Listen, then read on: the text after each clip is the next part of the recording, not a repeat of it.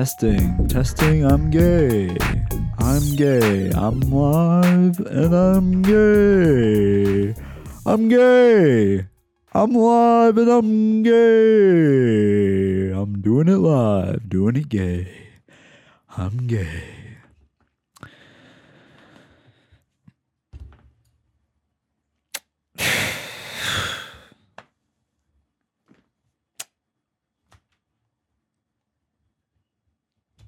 This guy?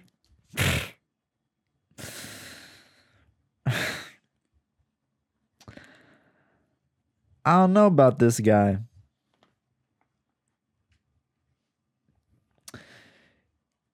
You gay. That I don't know what else to tell you. You gay, kid. You gotta give it up. You fucking gay. You fucking queer.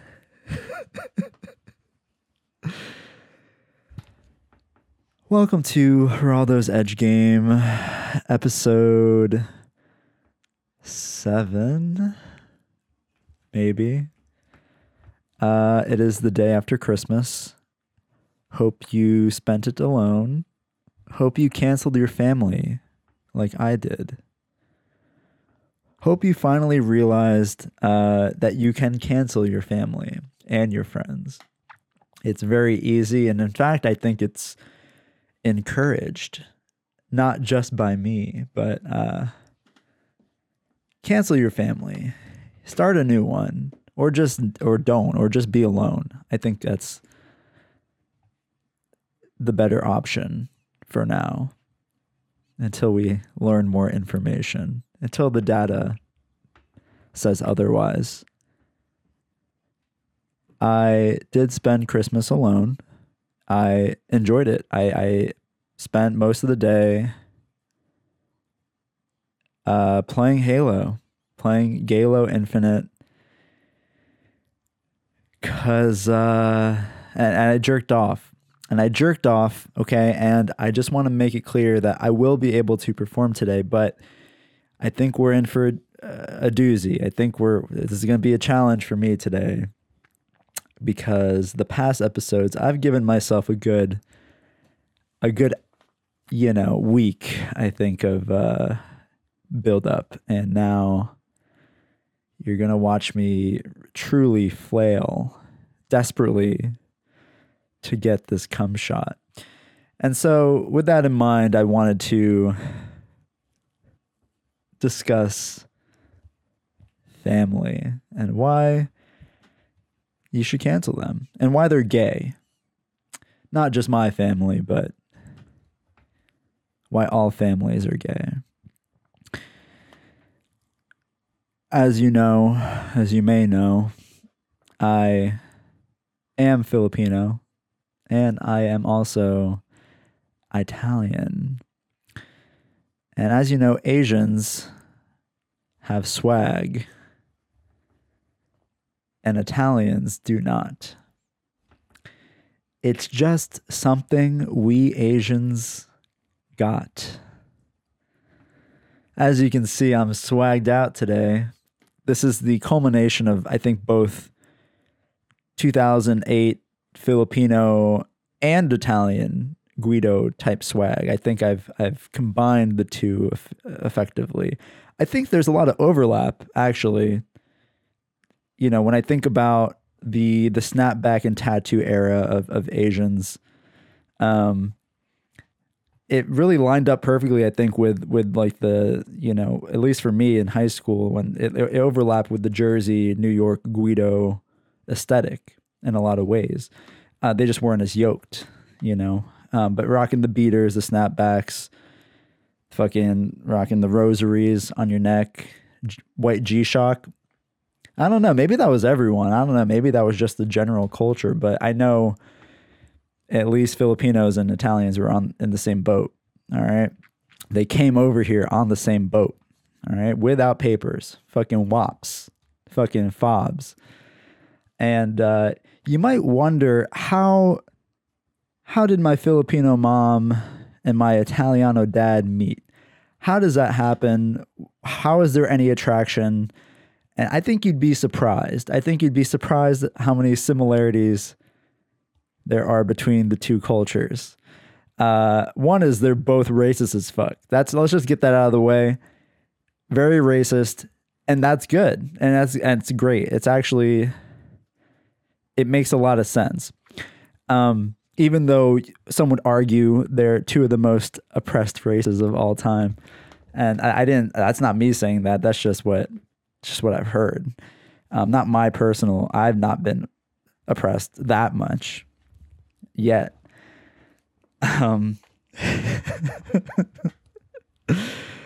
I believe what happened was, and this is a story I only got to hear as a teen in a therapy session with my father and therapist supervising, facilitating. I finally got to hear at least my dad's side of how I came to be.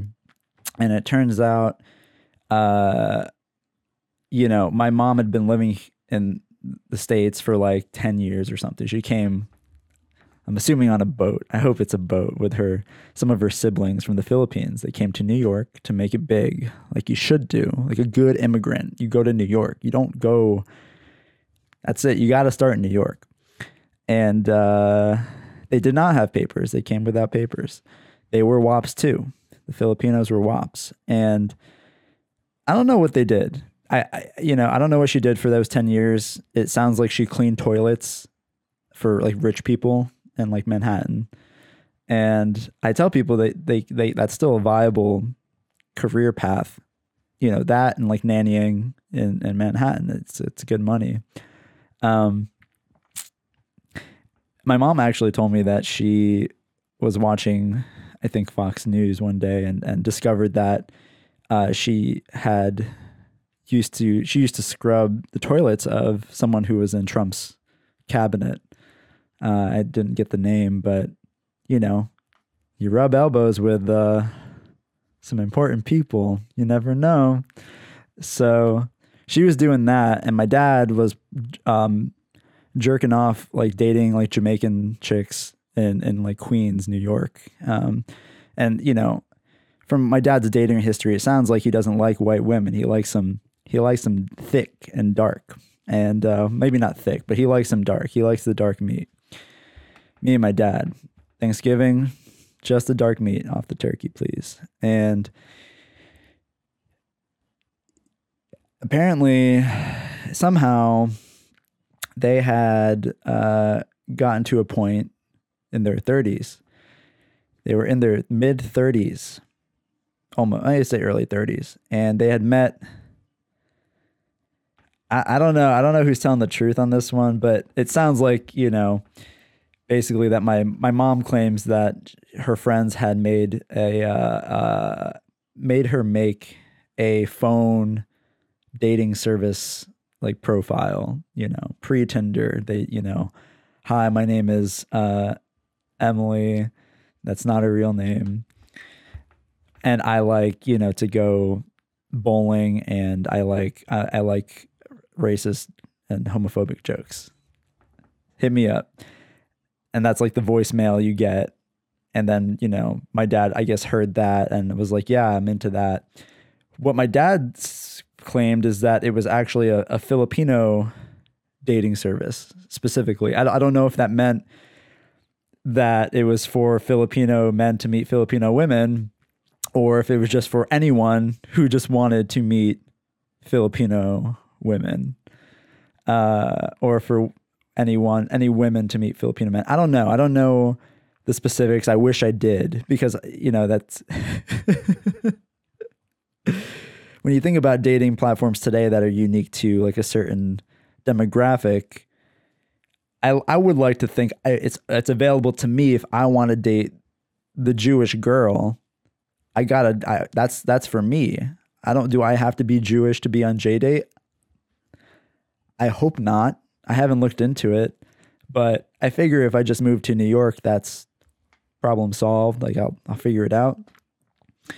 But so basically but my dad, I know now he's into Filipino women specifically, and he called this line and responded to my mom's message, and I don't know what that interaction could have possibly been like, but it turns out they went on a date. They went on a bad date. They went on a bad first date, but I'm sure my dad was very charming and had a lot of jokes he had written down in preparation, and he had been studying his pickup artist guidebook. And that's real. My dad is actually into the pickup artist. He's into the game. He's in the game, or at least he was. And Filipinos they love some good slapstick. They love Mr. Bean. Mr. Bean is like the ultimate comedian. Not Joe Coy. Joe Coy is for like the very Americanized Filipino, the matured modern Filipino, but at the root of it all, it's Mr. Bean. I know Mr. Bean isn't Filipino, but he might as well be. He's honorary Filipino comedian, okay? Actor. And my dad is kind of like in that's his thing. He farts, pratfalls,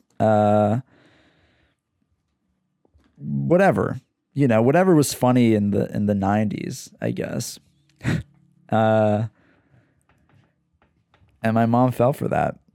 And I don't know how many dates it took, but from what my dad expresses, is that I was a happy accident. It wasn't that they were trying to have a child, because somehow in that 10 years they were still dirt broke and were not ready to have a child financially, and I would say emotionally and many other avenues, not prepared to have child. But running out of time, hitting almost 34 at the time, I think, for my mom.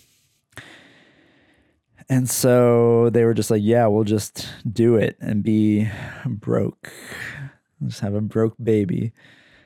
And yeah, and so that's how I came to be. But I don't know much else about what happened there. But it turns out, and then from what I heard, my mom had not seen her my mom had canceled her own family. And that's part of why I think I can do it right. Like, now is the time for me to do it.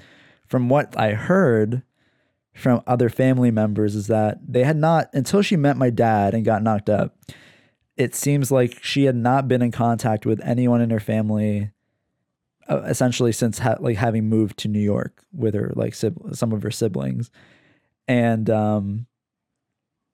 that sounds cool. And my mom hasn't told me about these times, and I want to know, because I want to know if that's a good thing. Should I do that? I want to do that. I'm interested in pursuing that. And then when I knock someone up in my 30s, that's when I'll reinsert myself into the family, because I need support, because I'll be broke from doing porn and quitting nursing.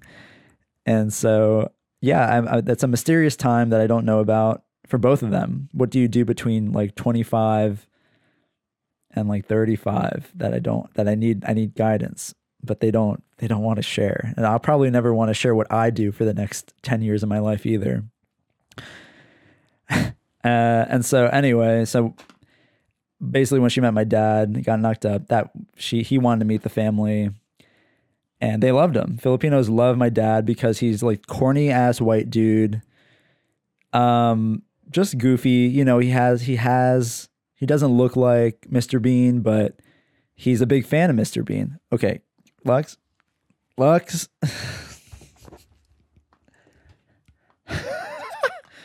Please.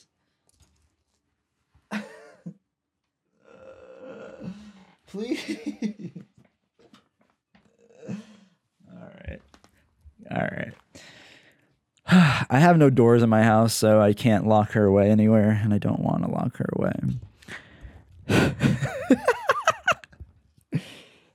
Pussy runs the world. I don't know where I was. And just that my Filipino family was very entertained by my white dad, and Filipinos, I should make this clear too, is that they worship they still worship white people. They still worship America. They've been, essentially, even though we don't currently occupy, is this going to break? We don't occupy the Philippines anymore in the traditional sense. We occupy their minds. We live in Filipinos' minds rent free, and I'm sure in many other parts of the world. But in the Philippines, I don't think there's any trace of bitterness. I don't feel there's much bitterness there. We've truly been. I think it's like 100% brainwashed to love and worship the white man, and that's part of what I think too with my mom's attraction to white men.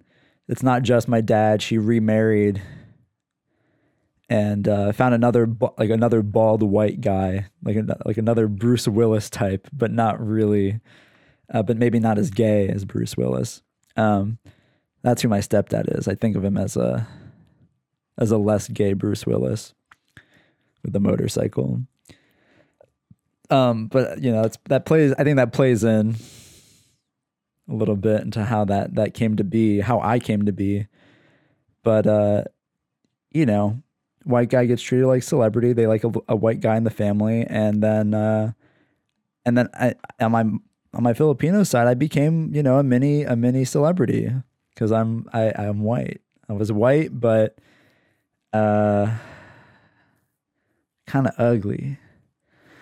I was a kind of ugly baby. I was an ugly baby at the time. Ugly child. But I was white, so it didn't matter.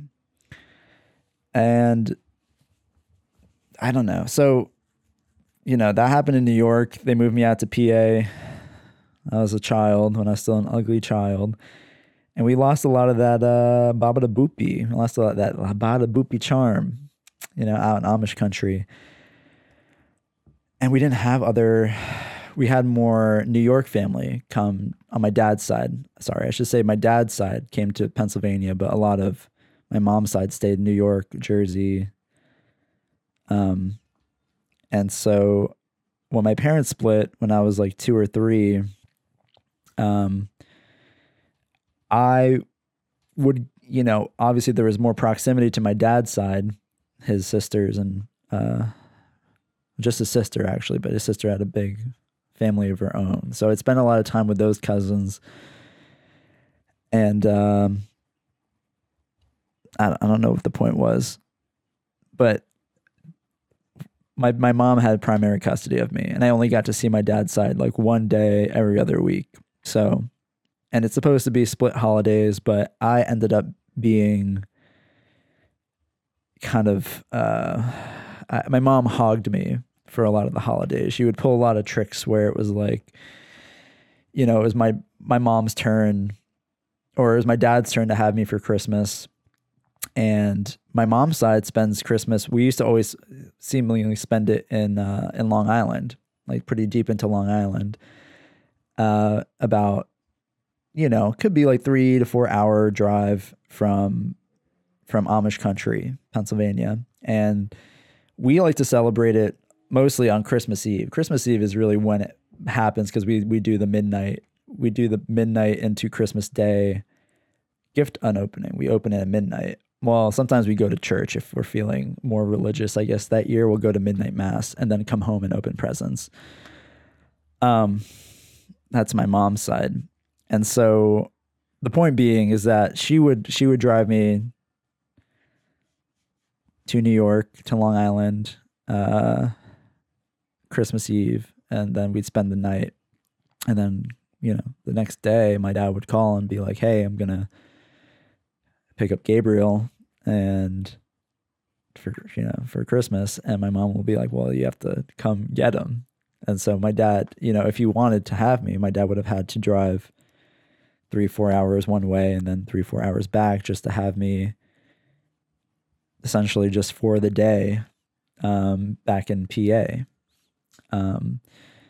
So it was pretty skeezy of my mom to pull that, but I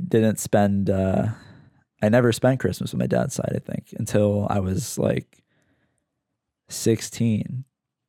I think it was like when my mom kicked me out and then I was living with my dad, I think was the first time I spent like Christmas with them. Not a big deal, but I realized that Christmas with that side is fucking boring. That they're white as fuck and they're not like that family. They're not like they've been so whitewashed. They're not super loud Italians anymore. They're not New Yorkers anymore. They're just boring Pennsylvanians now. It happened very quickly. But yeah, there was that pattern of like my mom always keeping me for my dad's side. And somehow like over time, once they kind of cooled out a little bit, we would start inviting my dad was allowed to come to the function. My dad was allowed to come to the Filipino functions because my family still liked him. Like they didn't understand. And it seemed like no one really knew why they got divorced in the first place, why they split up. I guess my mom is very private like that and would not divulge. She just would probably just say like, oh, he's bad, and no one has to know. But as far as everyone else knew, there was no reason for him to, I guess, to not still be part of the family.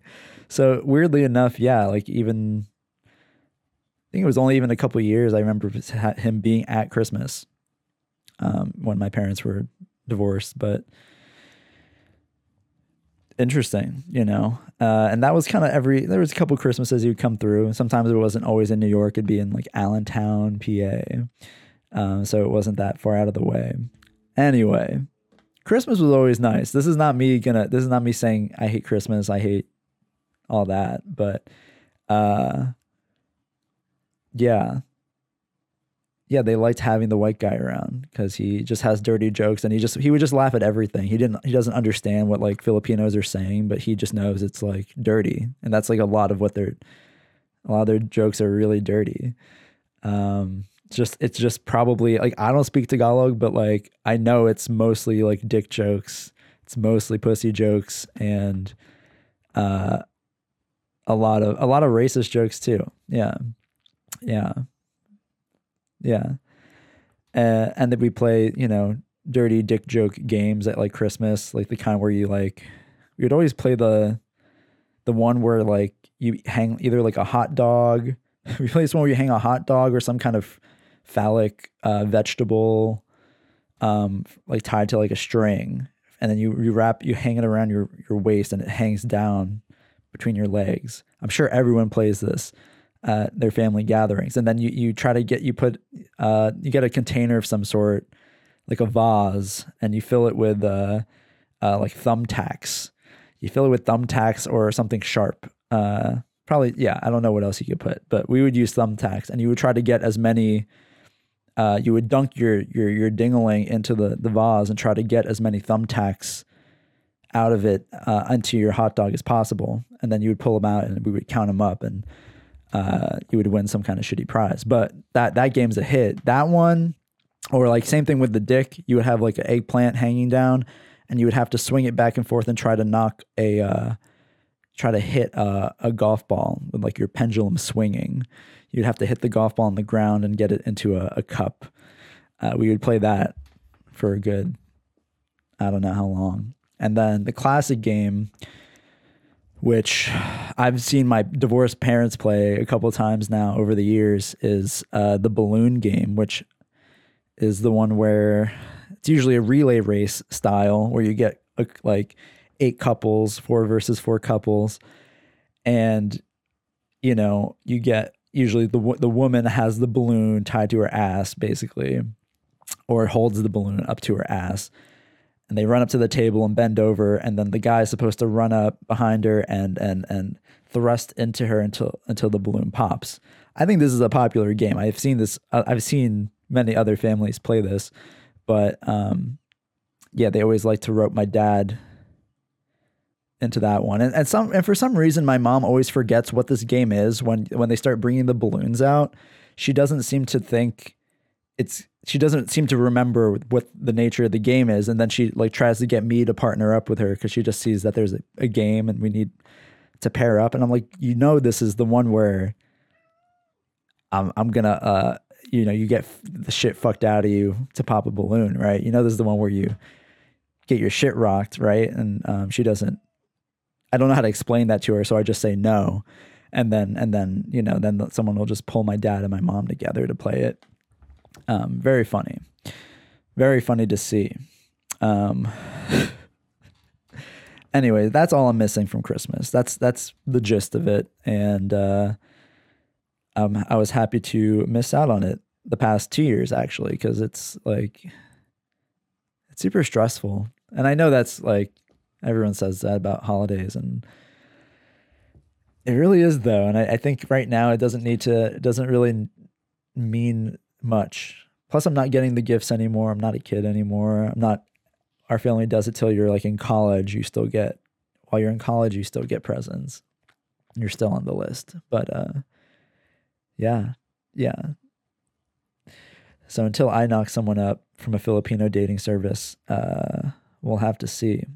We'll have to see, or a nice Jewish girl.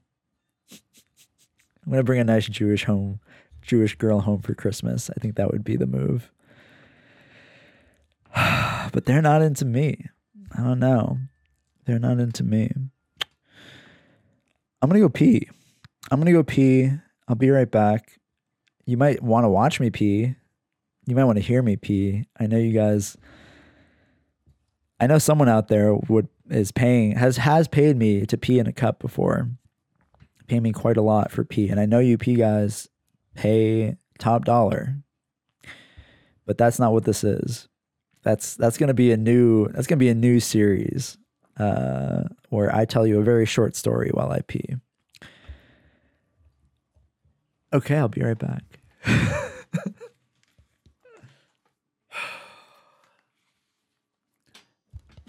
I didn't wash my hands. Does anyone wash their hands anymore? Does it matter? Now that COVID's over, can we just go back to not washing our hands?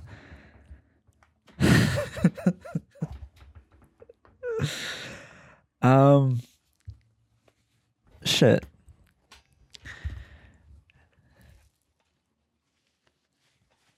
This is gonna be a long one, half hour in. Okay.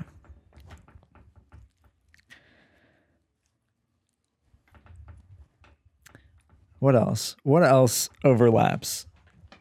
What else helps Filipinos and Italians relate to each other? I think they can both be loud if they're more traditional, if they're more stereotypically Filipino or Italian. They can be boisterous. I think both relatively stoic when it comes to negative emotions. I don't know. Maybe it's just because my Italian side is not. They're fucking wimps. I don't know. I think they're fucking babies on my dad's side. Not fucking babies like not literally fucking babies, but they're babies.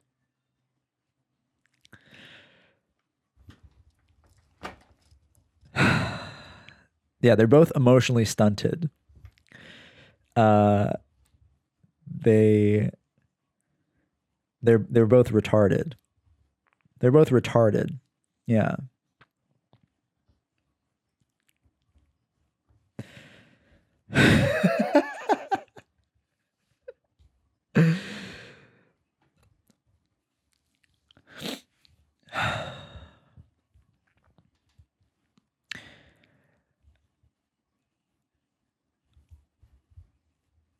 I don't know what Christmas means to my dad anymore. Ever since QAnon came into his life. There was one Christmas, I think it was 2018. I think it was when I first.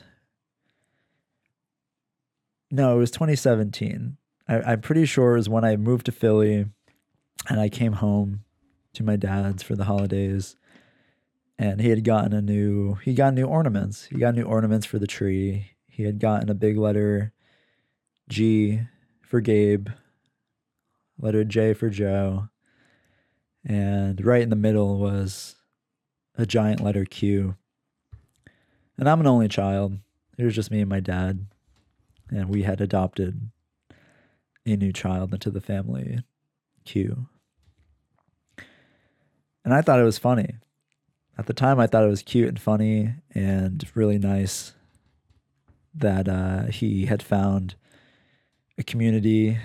He had found something to do with this time that wasn't him casually browsing Omegle in the living room in the middle of the day, which is something I've seen him do.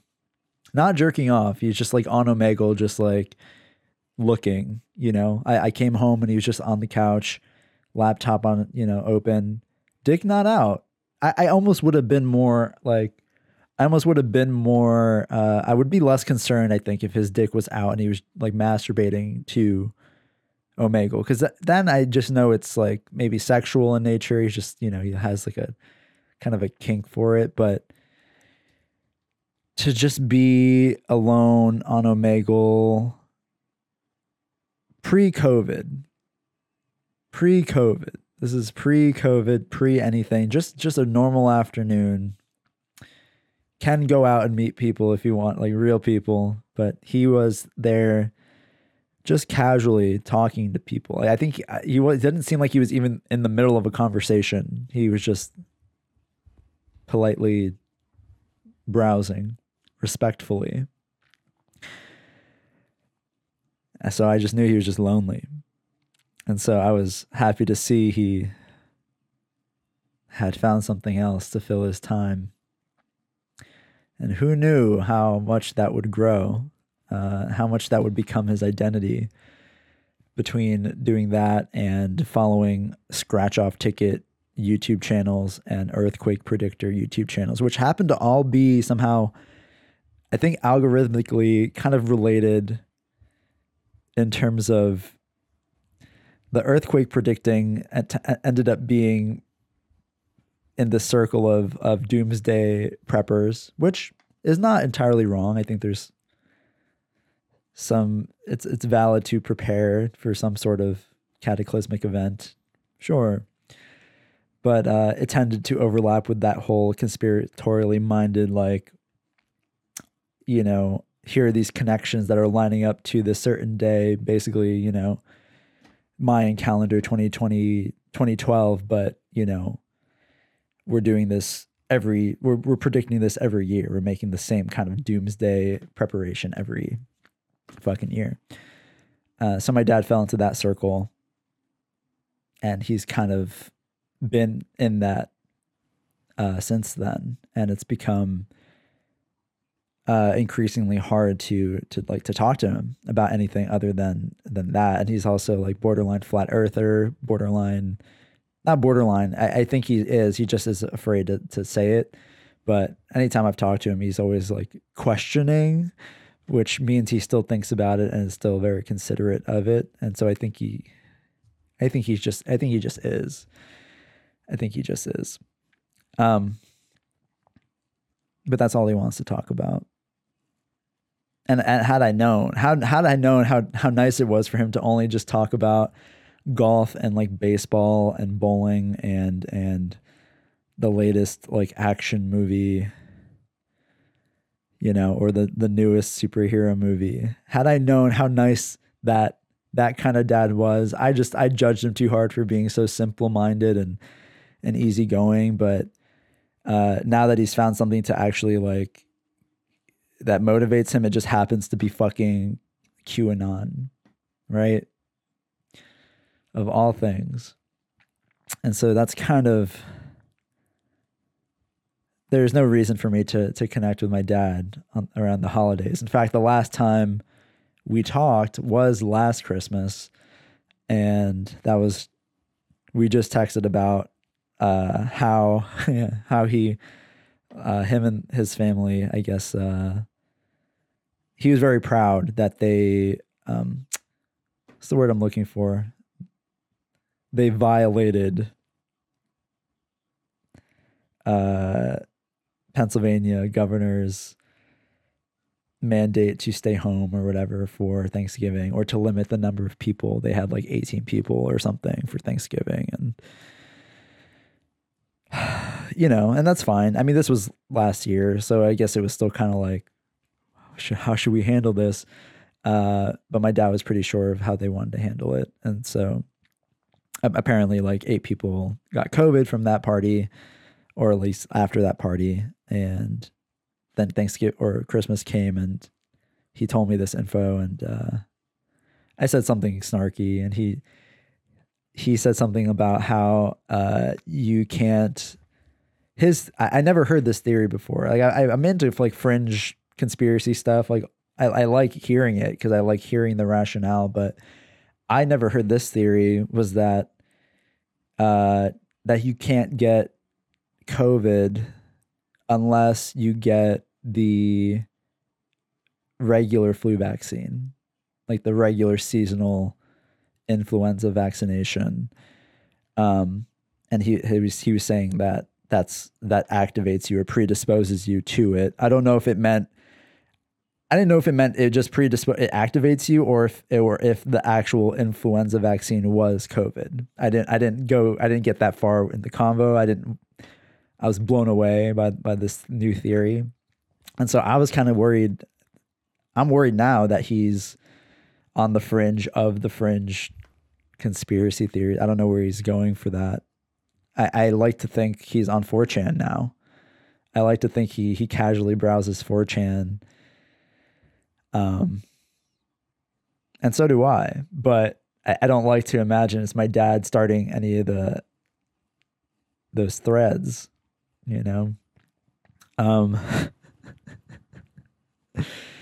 And so, yeah, so I don't feel the need to see my dad for Christmas, at least not right now. I don't think I need to see that like his side of the family too. His brother-in-law is an ex-cop. That's usually who we spend Christmas or Thanksgiving with, if we do. And so I'm not, I don't know. I'm not saying I hate cops. I'm just saying, I think they're very strongly leaning into Blue Lives Matter. I would not put it past them if they.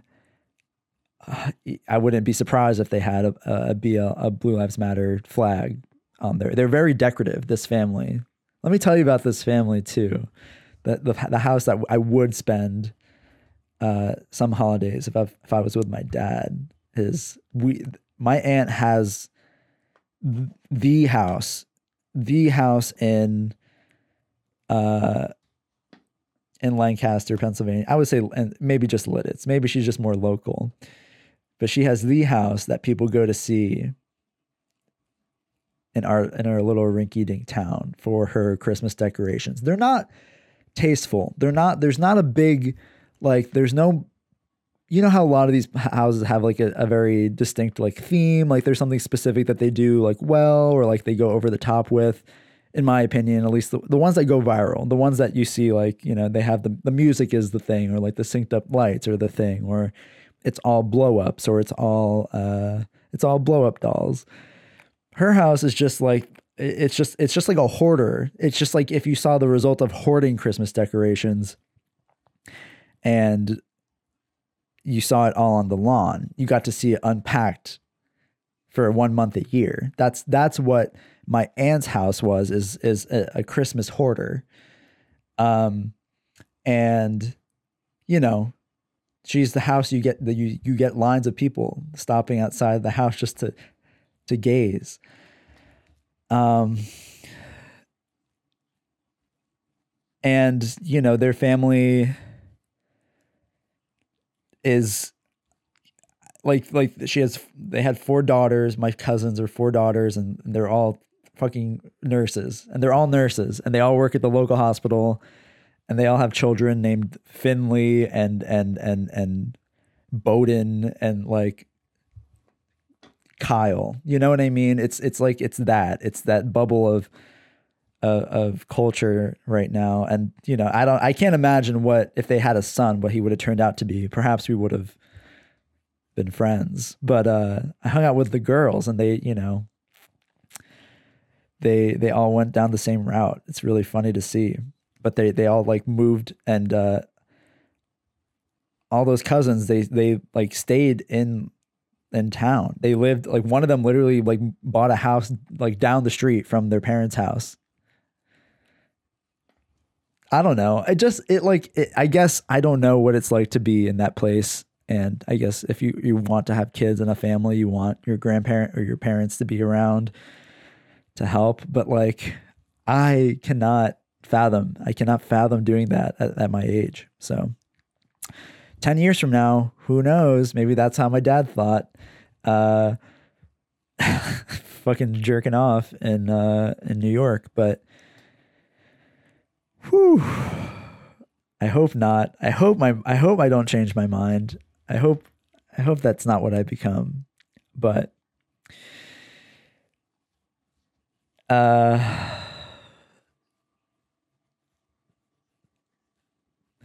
yeah, just cancel your family.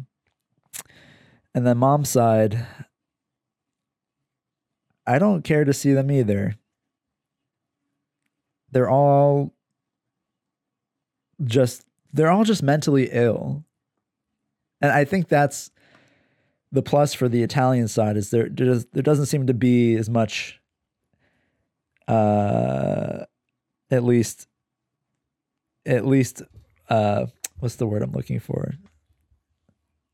Latent mental illness. That might be the opposite of what I want. I'm gonna check my dictionary. But you know, if there is mental illness on my dad's side, it only is probably some sort of repressed anger, some anger issues. But they're really pretty like they're stable. You know, they're kind of like, at least this family specifically, I'm not speaking about all Italians. They're good watching. They're good watching American Idol. They're good watching that every week. They're good watching. Does American Idol still run? I don't fucking know. But you know, any show of that caliber, they will sit together as a family and watch it. They'll even TiVo it. Nothing against the show in particular. It's just it's a certain type of person I think that still watches like. I think they would watch Hoarders. Like, you know, they watch shows on like TLC and they watch fucking John and Kate plus 8, one of the best television shows of all time, only because of I think the long lasting implications for John. And it's very funny because we would watch the show. I would go to their house and they'd be watching John and Kate plus 8, and they'd be talking about John and Kate plus 8 because they lived, I think, somewhere in PA. I think they lived like somewhat close, and they were filming somewhat close to where we lived. And this is a dumb story, but basically there's a chili contest every winter hosted in my high school's cafeteria. They'd have a chili cook-off we'd have fire and ice event in Lidditz, which is just like, I don't know. It's just a winter festival thing. And that one year, one of the judges, the celebrity judge for the chili cook-off in Lidditz, PA was John from John and Kate plus 8. Just John, not the family. I don't know what, I think they're divorced or something, you know, weird drama, but not the kids, not the 8. It was just John, the big celebrity. And I think he also like DJ'd the event, or he did like a DJ set or something at the show. And that is what's exciting. That is what is exciting back home. And it's very, very funny and very great, but it's hard to be around that for longer than perhaps 1 hour at a time per year. To be around that family. And to be around my mom's family is just to be reminded that I am mentally ill and that I'm probably going to get worse in the future. That's all that hanging out with my mom's family feels. It's just reminders that it's going to get worse. You're going to get worse. Things will get worse for you.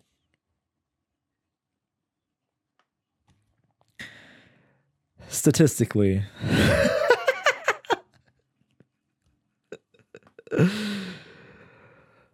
Oh God.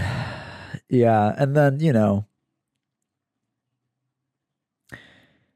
if only I could get, I think the only thing that would make it worthwhile for me is if I could somehow bring together both sides of of those families. If I could bring the Italians to the Filipinos and make them sit together and talk and hang out, because that would be entertaining. That would be, I think they would bond over their political views pretty quickly. I think there's a lot of overlap there. The conservative New Yorkers hanging out with I guess they're all New Yorkers in the end. Maybe that's why it works out, because they're at the base. They've been New Yorkers for long enough. It's in their blood. Our boys in blue.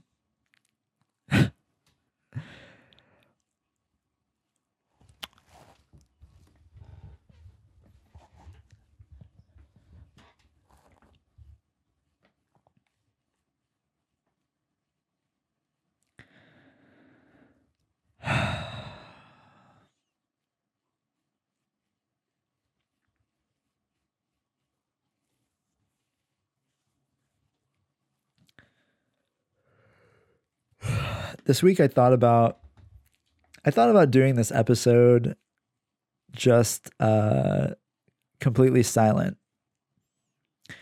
I thought about just sitting here in silence and jerking off, and about halfway through I would just start crying.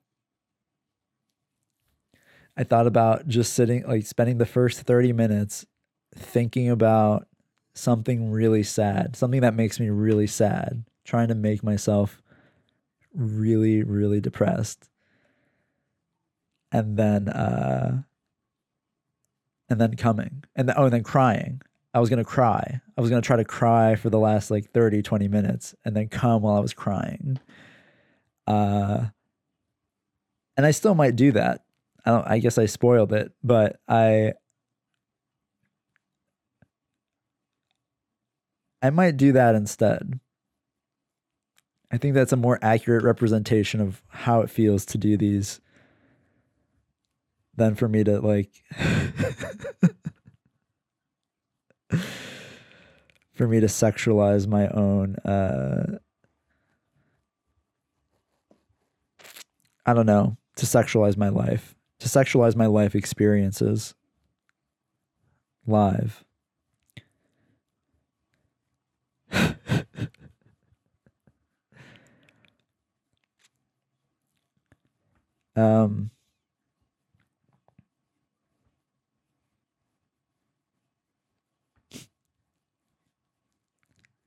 Yeah, that's it. I don't have much else to say. I made it. I made it here.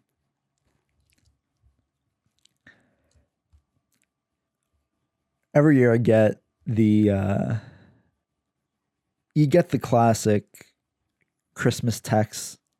I do. I get the classic reaching out, just thinking of you around Christmas time and around New Year's.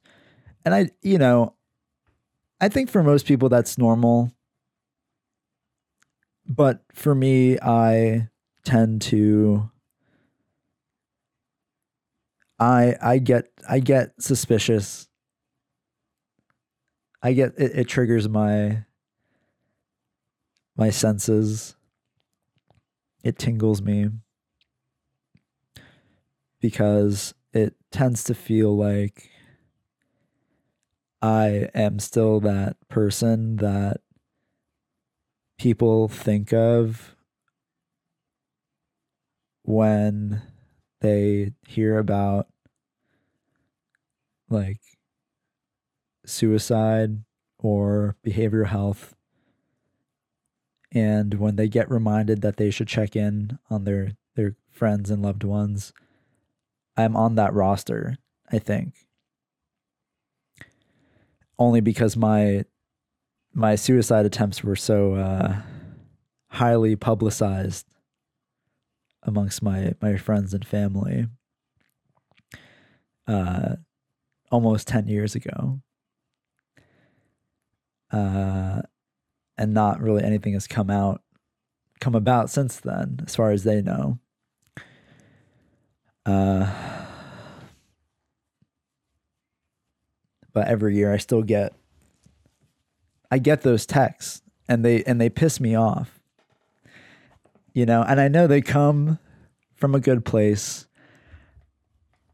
but no one does a good job of hiding the fact that that's what their check-in is about. No one hides the fact that I think, and if they're aware of it or not, I don't know. But it pisses me off because, to me, I think it just relieves their guilt of having if they hadn't checked in the first place. I think it's not a matter of like, hey, I'm checking in because if there's something wrong, I want to talk to you about it, and I'm making myself available to you. It's not that. It's more of this air of, I'm checking in, I'm sending you this text so that if something happens, whatever that may be, at least I can sleep at night. And there's nothing wrong with that. I don't think that's wrong. I just want to call it what it is. If I can relieve that sense of guilt for you, that pressure, that obligation that you feel like you have to check in on what you think is still a mentally ill friend or loved one in your life, then that's fine. But I don't want you to feel like you're helping or contributing. I don't want you to pat yourself on the back because you thought of me around the holidays when people like to kill themselves. I don't want you to pat yourself on the back because you remembered to text me this year. Hope you're well. It's not a question of are you well? It's just hope you are. Hope you're doing fine. Not, hey, are you doing well? If not, I'm here. It's not an offer of that. It's, I'm not asking for this, but if you're going to reach out, just know why why are you doing that? Why are you texting that friend? Why are you texting that cousin? That's all. And I'm not saying that just for me. I mean that about a lot. This is not a unique experience to be that person. And some people like that. If you're a fucking loser and you like that attention, if that's how you like romanticizing your mental illness or your just general well-being, people like that. That's why people post about, they like posting depressed memes and anxiety memes and whatever, bipolar memes publicly to their friends and family on Facebook.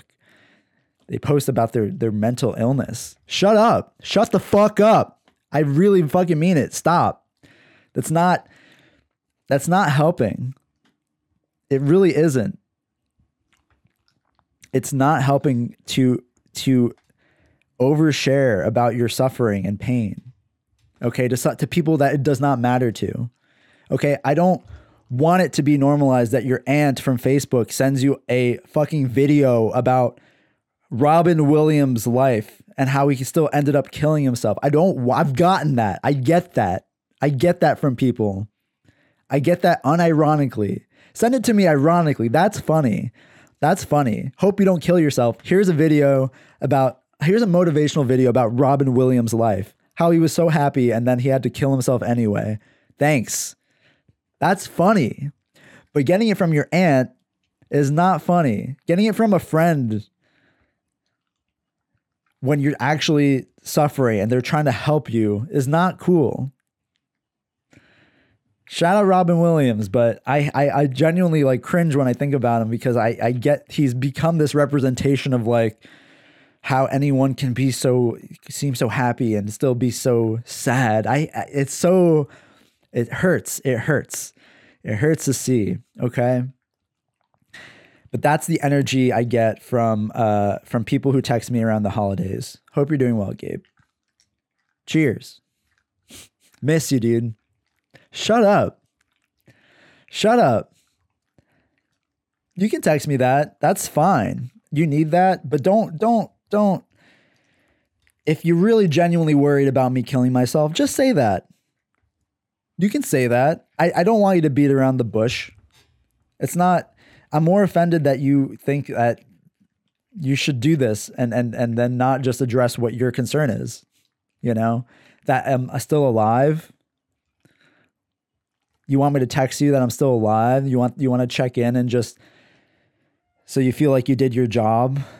It's no one's job to keep me alive. You know, if I die, you'll hear about it. You'll hear about it and you'll see my porn, right? And this goes for, you know, anyone in my life. Send me Robin Williams motivational video. Do it. But I'm just going to stop responding. I'm going to stop responding. I have to. So if you think about, if you know someone who killed themselves and then you're suddenly motivated to text the loved ones in your life, don't do that. It's insulting. I find it insulting. And I don't think I'm the only person that finds it insulting to just get that on a whim because you lost someone in your life. You're not supposed to suddenly just hug people and hold them a little closer because someone you were Facebook friends with killed themselves and made you think about all the people that could have ever killed themselves in your life. It's not the time to do it.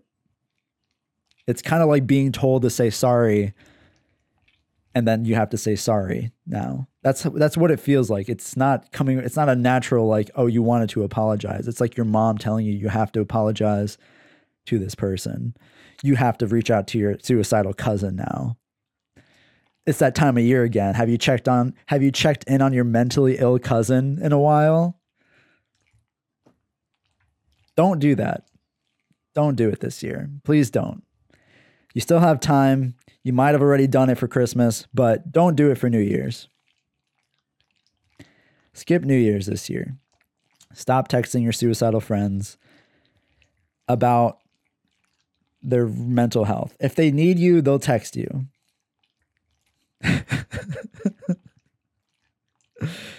Probably going to catch a lot of flack for saying that, but like,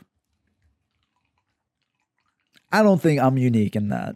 Okay. This isn't even like a doomer, like it doesn't matter. I'm going to kill myself anyway. It's not that. It's the way you approach the people in your life that you actually care about. That's what bothers me. Because you're not offering any solution. You're not offering the opportunity to actually talk. You're not offering the opportunity to explore if they're actually okay or not, or what's going well, or like you hope if you hope that something's going well, can you ask them about it? Or if you're concerned about them, tell them what it is. I get these texts that are just like, hey, I'm just worried about you. Like, why? What are you worried about? Tell me. You think I'm cutting my wrist right now? You think I'm popping pills? What do you think? Tell me and we can talk about it. But I can't just tell you like, yeah, I'm good. I don't want to have to just tell you I'm good for the rest of my life. When I get asked, how are you? And I say, I'm fine. And someone says, but like, how are you actually? Meaning what? Like as if I wasn't answering on behalf of everything in my life. I don't know. Do you want to have this conversation at Christmas? Do you want to have this conversation every birthday or whatever? Not even birthdays anymore. I'm glad people in my life have realized, don't even text me on my birthday. Don't text me on cause Text me any other time. Text me on any other occasion. On any non-occasion, message me about something. But don't come at me holidays. Don't try to reconnect with me around the holidays, around birthdays, death. If there's a death in the family, don't try to connect with me then. I don't know. Don't text me around events. Don't text me. Don't reach out around events. Do it on a random Tuesday. Okay. That means something to me. Okay. I don't want you to do that, but if you don't want me to take it the wrong way, because I know if I do that, that's how I know it's meaningful for me to do that for someone else. Okay. I'm not saying I do that, but that's just how I do it. Okay. So keep that in mind. If you have mentally ill people in your family, they could think like that. And they can feel paranoid when they get a bunch of texts around Christmas. And it adds unnecessary pressure to be okay around the holidays. So you need to shut the fuck up. And I'm talking to all of you, even those people that claim to be mentally ill and just being an advocate and an ally. And I do the midnight walk and I walk through the night so I can support suicide awareness. What the fuck is that? What the fuck is suicide awareness?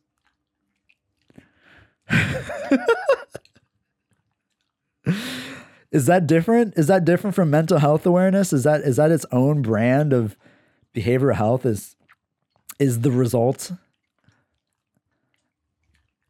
of a lifetime of mental illness, of a lifetime of suffering, not even a lifetime, maybe a childhood of suffering? Suicide awareness, suicide prevention awareness, walk. I don't know. It just hurts. It hurts to see the way it's everyone's so woke and hyper aware of it, and they're really doing important stuff, and they're being so supportive, but they're not run by anyone who like really understands the implications of what they're trying to like promote. It's moving. I think it's moving the culture in the wrong direction. I know I'm being kind of vague, but like, I'm just tired. I'm just tired of it. So anyway, that's my message. That's my message, is just stop checking in on people. Especially your friends and family.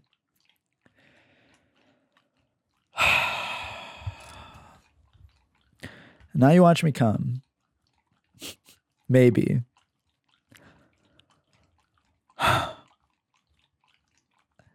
Next week, you'll see me. It'll be New Year's 2022.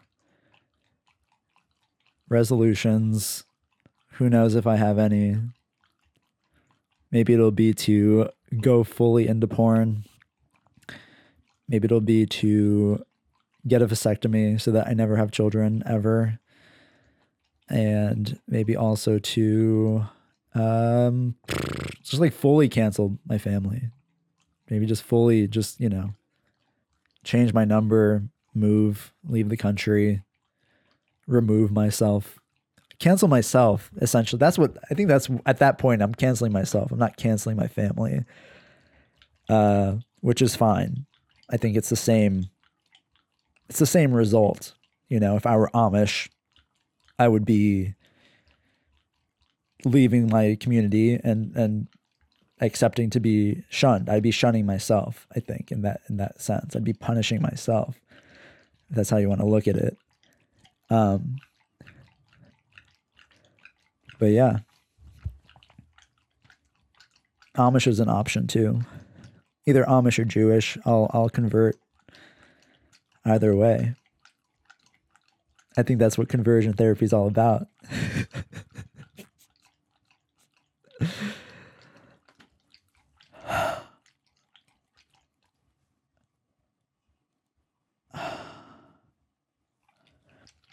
I've added a new option of moving. If anyone is in Oklahoma, hit me up. I'm considering moving to Oklahoma.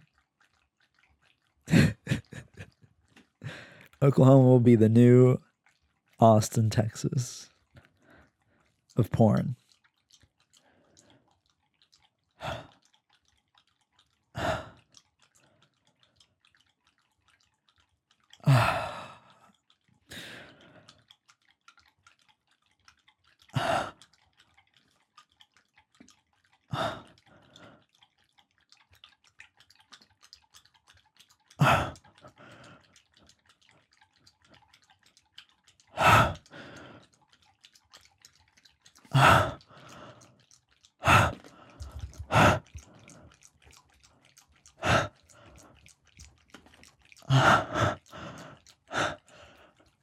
Oh my fucking God.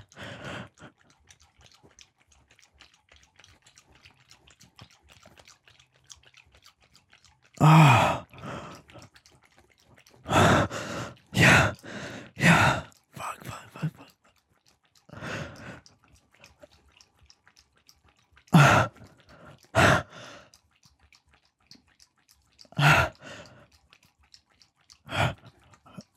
Oh my fucking God.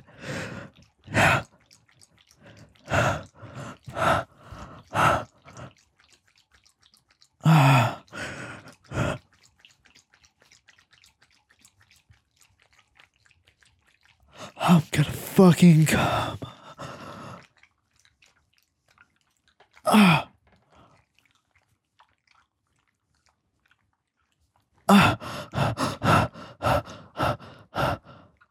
Oh, fuck.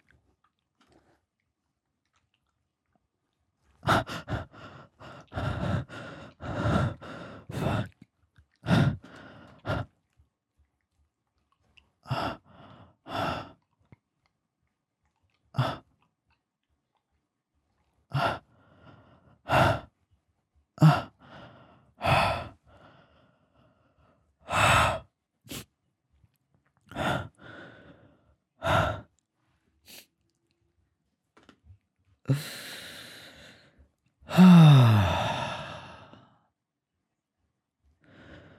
Fuck. Shout out Robin Williams. Love you.